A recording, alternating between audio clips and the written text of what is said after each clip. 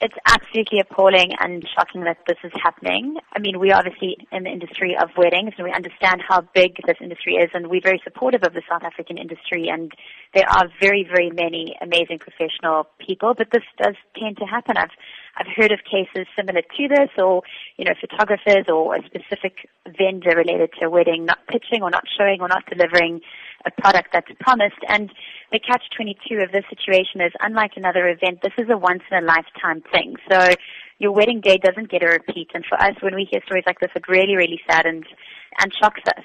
As you have said, it's your wedding day. There's no second take. How can a couple ensure that they don't end up like this couple and that things do go as planned and as paid for? In South Africa and internationally, the wedding industry is all about it's a very visual medium. My advice to people is, it sounds like a cliche, but going with someone that's a trusted source, something that you've either seen before with your own eyes at a previous wedding or a friend or family member, or someone that you know that has done something and you can phone up and check sources is very, very important in today's world.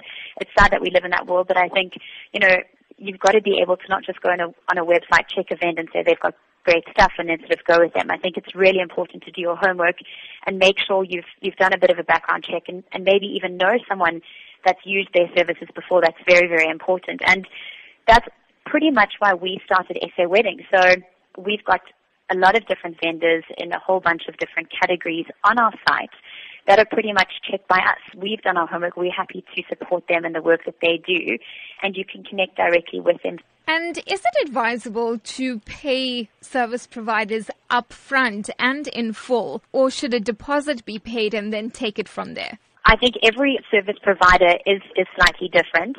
I think that the whole 50% deposit and 50% upon using that person's speciality or service at the event is the standard and norm. And I think in anything today, in any modern business, there's very few things where you pay everything up front just because you're at so much risk.